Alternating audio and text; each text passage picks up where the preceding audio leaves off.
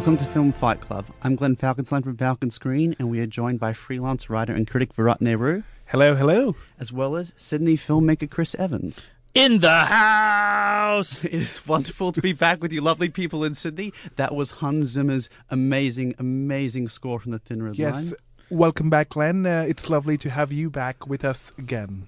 Some harsh words were said about Glenn last week, but right now I will officiate over the apology. Yeah, there is no apology. Your mic. I should listen to this probably. Ooh, this sounds quite controversial. No, I mean, welcome back, Glenn. We missed you. That's what I meant. Yeah. I missed you too, Virat. Our beloved captain, never to be replaced. It is indeed wonderful to be back, and it has been a big week of films because I got to see something and all Christopher Nolan fanboys all around the world have been very excited for God months. help us all. Oh yes, and that is Dunkirk, his first film based on real live events, set in... Well, there was also The Dark Knight Rises. True. That is my favourite documentary. Yeah. Yeah, it really rose in my estimation. It did. And this is set in northern France during the Second World War. It is about one of the biggest military evacuations ever to take place. Now, there's a lot you can say about this film and what it is, but I would rather say what it isn't. This is not a film that's 2 or 3 hours long. It comes in just over 100 minutes. It is short, it is finite, it is to the point. It is not so much a war film as it is a suspense drama, something Christopher Nolan knows and has done so well. You do not see the backstories from any number of people. You do not see world leaders like Churchill sitting in their bunkers and making famous speeches. You are with the people on the beach. It's very immediate. It is. You're there, and the circumstance of what happens, you are as helpless and out of control as they are. And while I think I really enjoyed it, I think I could best describe it as a masterpiece, if an imperfect masterpiece.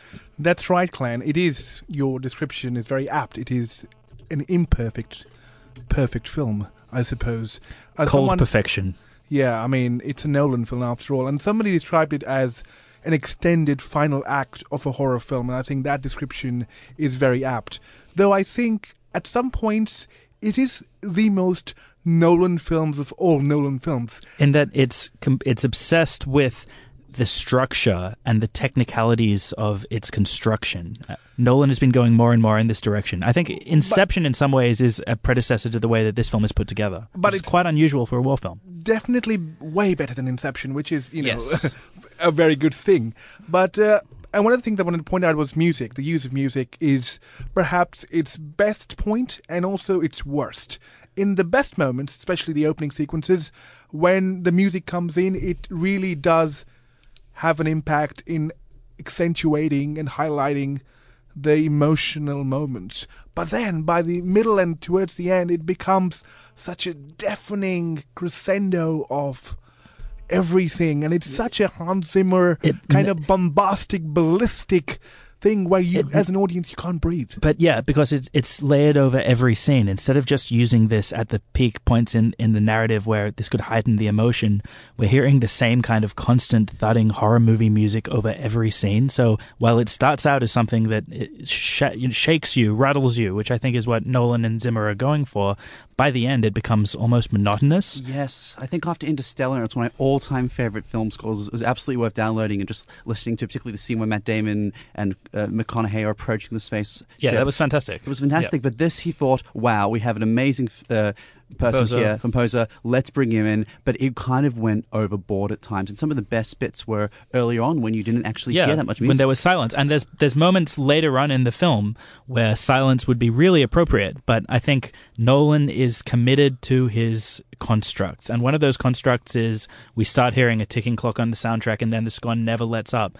But if he had been less obsessive about maintaining the rules of the film, then we could have allowed some more silences to play out as they did so effectively earlier in the movie. I think, he cuts himself off. I can see what Nolan is trying to do. He's trying to sort of do a comparative analysis on what the soldiers might have gone through at that point about being constantly shell-shocked and trying to shell-shock the audience with that incessant score. And it builds to an amazing crescendo, but there are some scenes where it is used really well. The opening sequence where it's just random soldiers running from the German infantry coming towards them onto the beach. And my favorite scene in the film, something in terms of imagery I have not seen equaled in a number of years. I think there's a sequence where a soldier is lying on a beach and he just there's a aerial bombardment just slowly coming towards him, and it just slowly creeps up, and there are some sequences, the Spitfires over the ocean.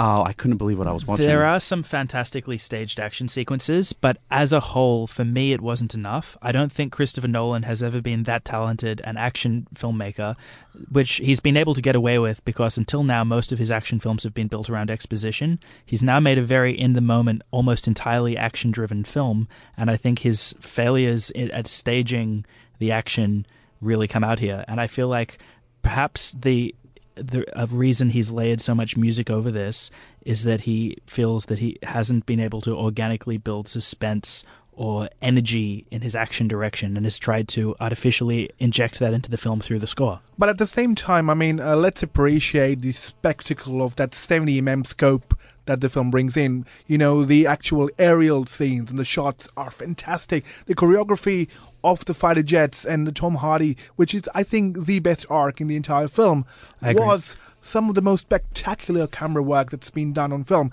So just for the pure spectacle of it, I think it's a beautiful film to watch. They are, and those character arcs, I think we should probably explain at this point, there were several in the film. There were 3 major sequences, one which went over the course of a week, one over the course of an hour, one over the course of the day, which transfix and which together conflate towards the end of the film. Right, and Nolan announces this actually at the start with titles on screen that say, land 1 week, or The Mole as it was called, and air 1 hour, sea 1 day. Yeah, it was a little disconcerting when suddenly it was night, but aside from that, the ending was worth it when you had the Spitfire flying over the ocean. Basically, the way it works is that you, because these 3 narratives that all end up linking in at the end take place over a different periods of time but are cut between each other, you might see an event that in one of the 3 strands of the narrative that takes place chronologically earlier than a scene you've seen earlier in the film, so you've got a bit of non-linear time working on.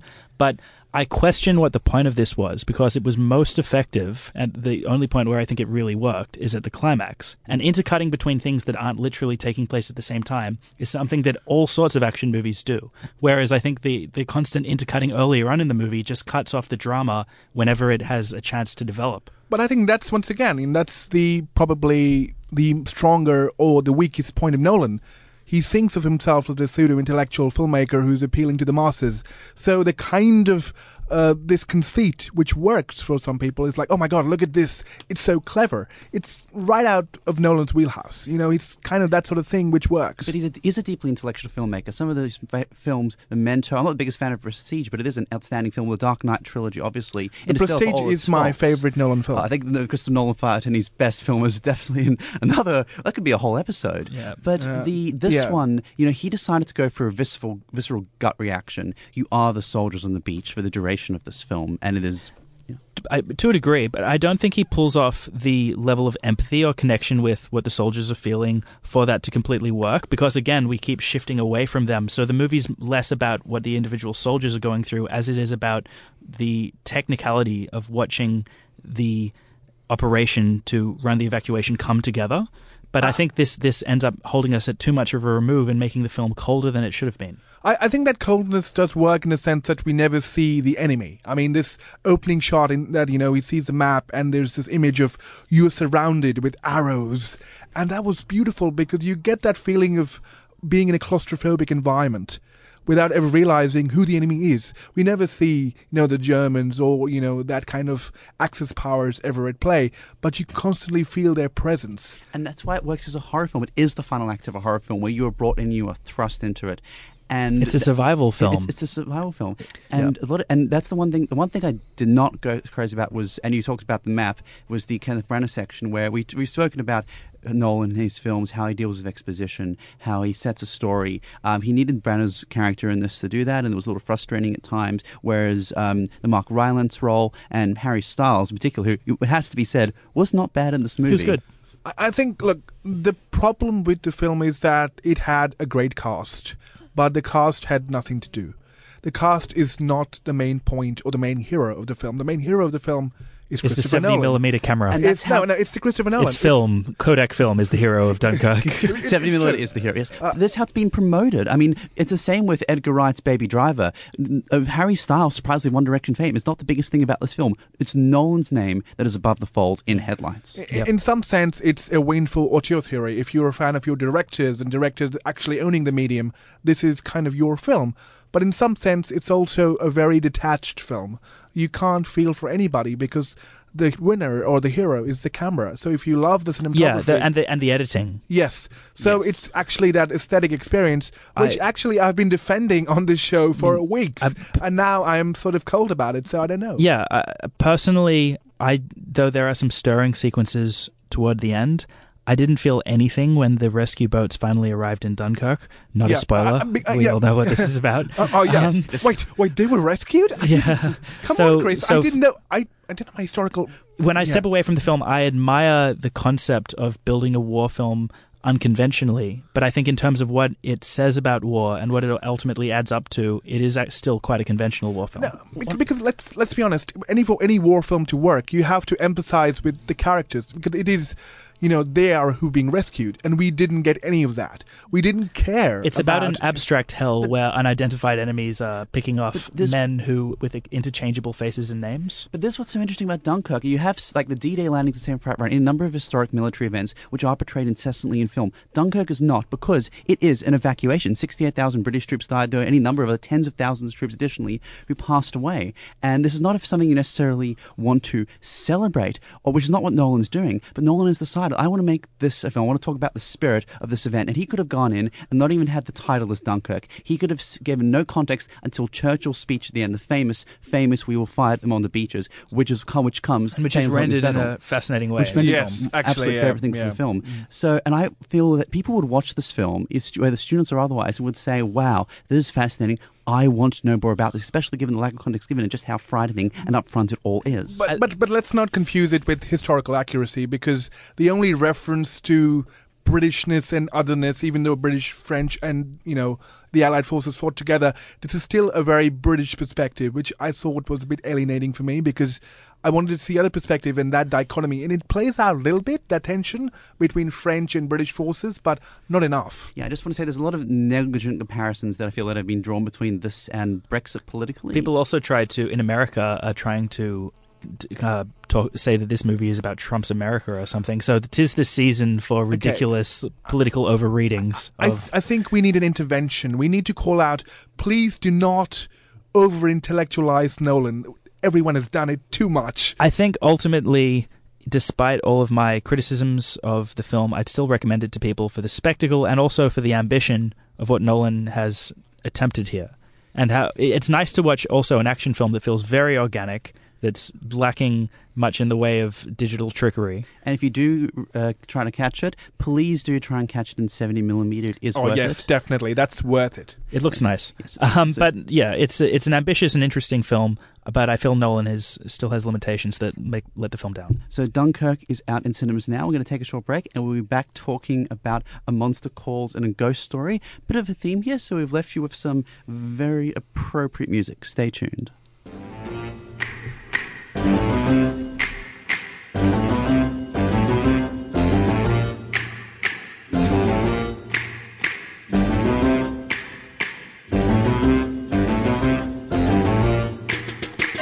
They're creepy and they're kooky, mysterious and spooky. They're all together ooky, the Addams Family. Their house is a museum. When people come to see 'em, they really are a scream. The Addams Family. And that was the Addams Family leading us in on Film Fight Club. Man, I love that show. Oh, it's so many memories. But did you love A Monster Calls? Oh, yes, this is the film of the week. This is in cinemas now. Oh, tomorrow. Tomorrow. This is the new film, British production with Felicity Jones and Sigourney Weaver. and a number of other performers.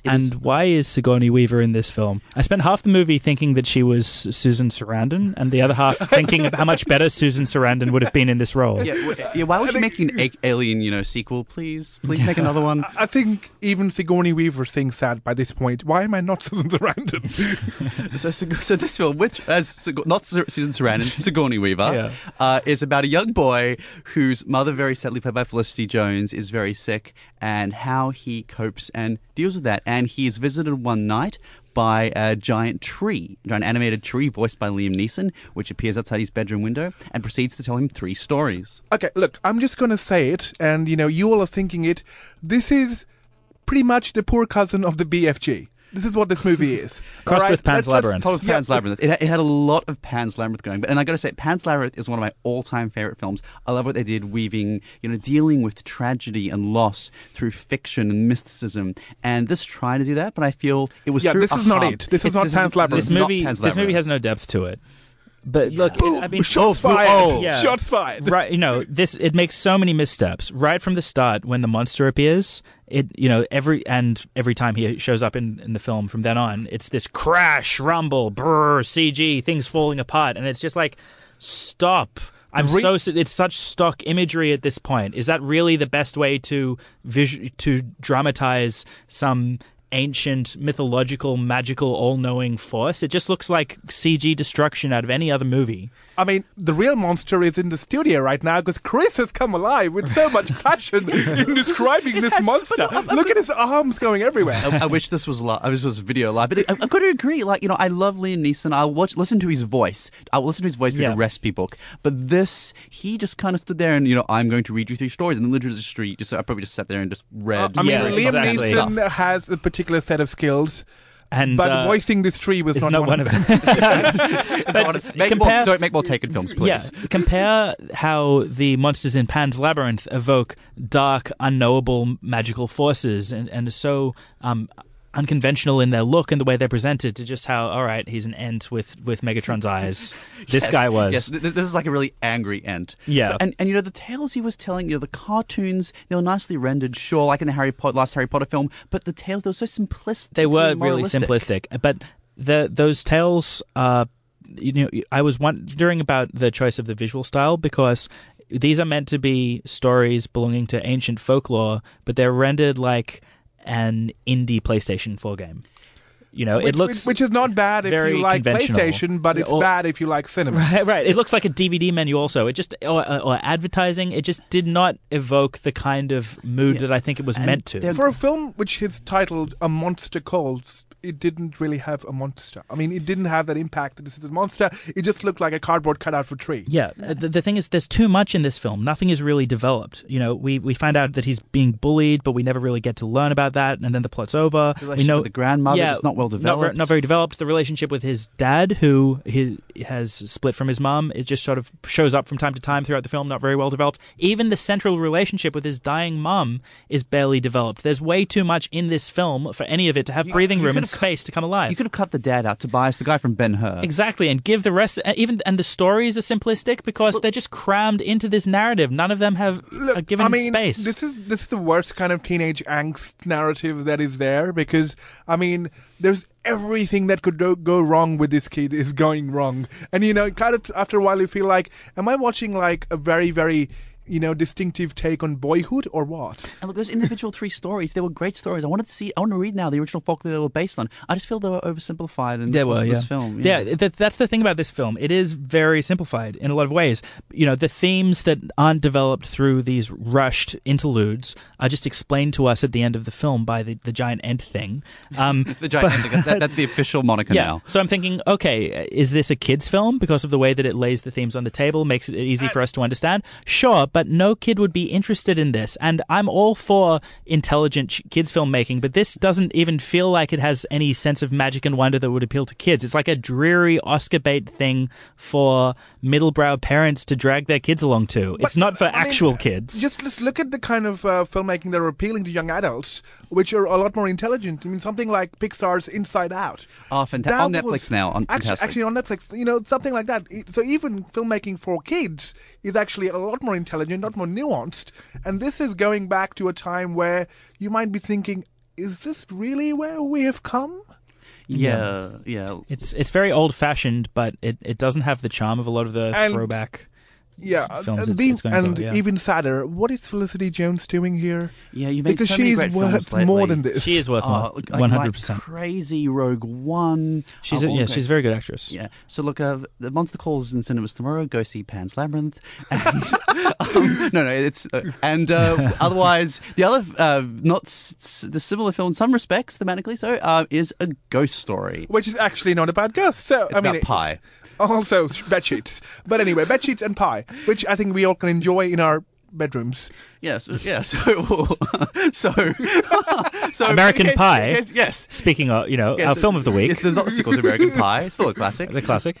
So this is Casey Affleck in a micro-budget film where he and Rooney Mara, they in a house. They're a couple. He passes away, but he comes back to haunt the house as a ghost, and it's his experience living through as a ghost with Rooney Mara. It's beautiful in the sense. Actually, okay, I was a bit taken aback by the central conceit and gimmick of this film, and I'm like, really? Somebody with a bedsheet on? Am I going to be impressed by this? But then when the other guy came up who also had a bedsheet on, that was one of the funniest bits in the film. I know, it's like two bedsheets. It's a bedsheet face-off. And, it was fantastic. But also, let me hark back to my favorite cinematic scene of 2017, which is an extended pie-eating scene. It's more than 5 minutes of just Rooney Mara eating a pie. There are a lot of It's fantastic. It's just beautiful. If I were to say to someone, what is the cinematic takeaway of 2017? I'd be like, Rooney Mara eating a pie. And I would not even be ironic in saying that. Look, for all the strange bits, including that, and it was weird. We thought it would go on and on. It just kept going on and on and on. I just didn't think people would really be into. And apparently, I read it. She had never eaten a pie before that. This was the first time she had tasted a pie, so she was really into it. Just eat this pie for. And now, additionally, but then when you get past the pie scene, there is the quite incredible ending to the film where they go through. I don't necessarily. want to ruin please it. don't spoil this movie for me. I haven't seen it yet. It goes in directions you wouldn't necessarily expect. Something that is confined for the entire length of the film to a small house and a small property goes into quite amazing places. Actually, we're being joking about this film and being quite, jovial, but actually the ending had a very, very definitive emotional impact, and it really did work. So it's actually a very good film. I don't think we've conveyed that enough. We've been trying to diss this film, but actually it's a very good film. And you have to give credit to these guys who, they're big budget stars and making all these amazing films, and they decide to make a small film, a low budget film, an independent film, and it is quite good, and it's doing the festival circuit quite well. Yes, and Rooney Mara, she's the breakout star of 2017 with Song to Song, which Glenn didn't like, but was also a good film. Had a lot of navel gazing, as Glenn said. The film we endured, yes. It smelled like fantastic. But also now she's in A Ghost Story, and she's done some amazing work this year. Yes, there will be more Rooney Mara films to talk about in the coming weeks. However, we'll be back in a moment talking about Romero, who sadly passed away recently, and our favourite zombie films. Stay tuned. Something evil's lurking in the dark. Under the moonlight, you see a sight that almost stops your heart. You try to scream, but terror takes the sound before you make it. You start to freeze as horror looks you right between the eyes. You're paralyzed, 'cause this is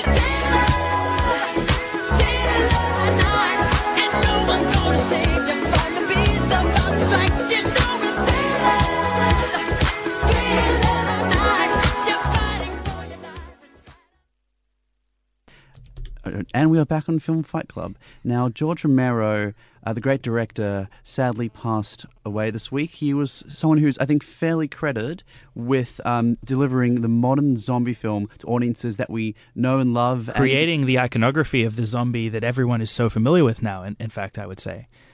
Yeah, he's The Night of the Living Dead, the film that, if you will have seen it because due to a strange copyright technicality, the film was never technically copyrighted. So public domain. Yeah, so directors will put this film on in the background. The famous zombie scenes in this film you will recognize if you haven't seen the film in its entirety. But the slow-moving zombies that have since come to characterize any number of films, including The Walking Dead. Yeah, he created the contemporary idea of what a zombie is. A lot of money has been made built on this man's ideas. But he deserves credit for even more than that, because he was actually a great director with a great imagination.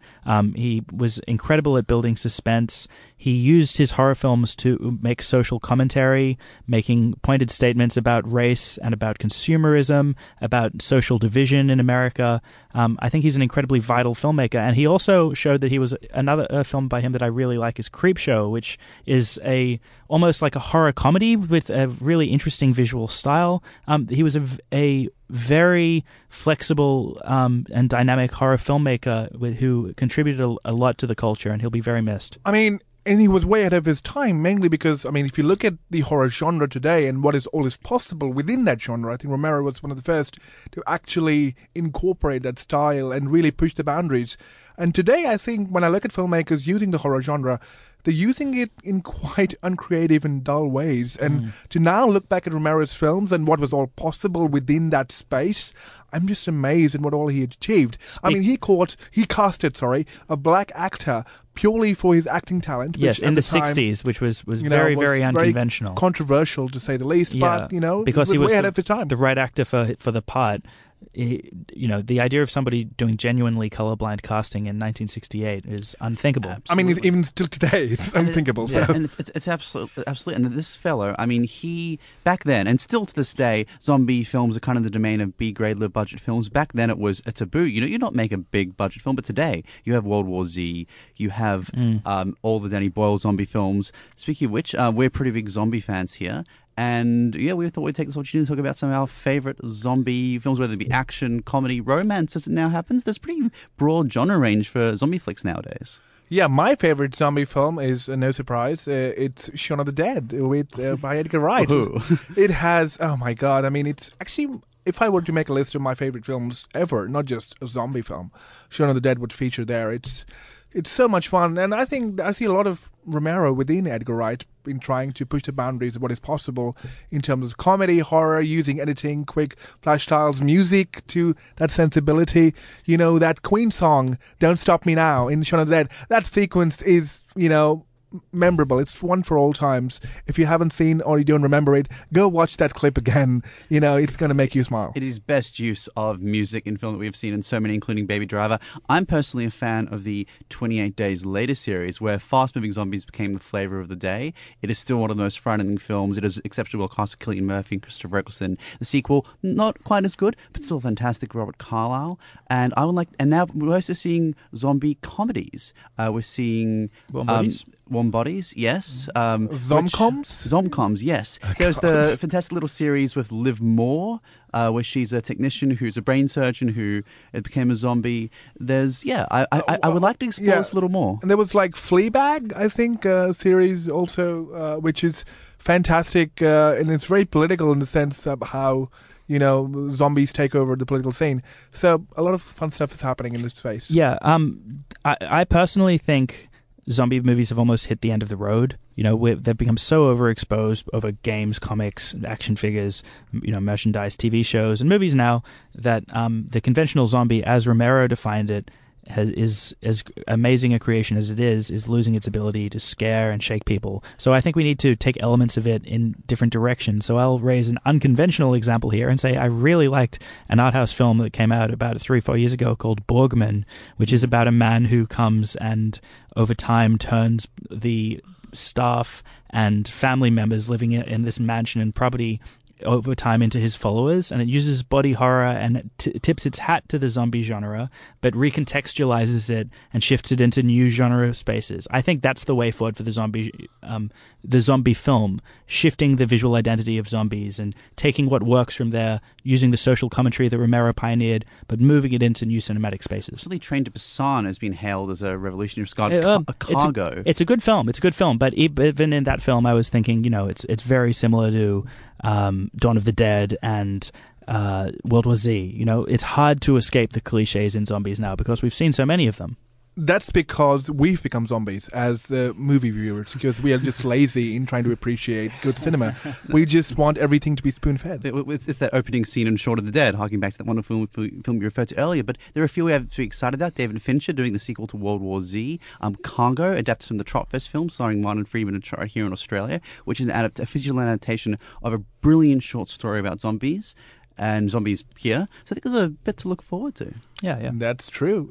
Keep yourself alive and kicking. Yeah. So briefly, what are we looking forward to? So we're looking forward to Melbourne Film Festival, which is coming out, which will be very soon. We're all going to be there. Well, we're looking forward to Valerian. I'm looking forward to seeing A Ghost Story. And we're talking War of the Planet of the Apes next week. We have to go. And I'm looking forward to Atomic Blonde. Yes, Atomic Blonde. That looks fantastic. The Sonic Assassin is up next. Please stay tuned. This is Glenn Falkenstein, and have a wonderful week and enjoy movies. This is Enjoy movies, everyone. Bye. Bye.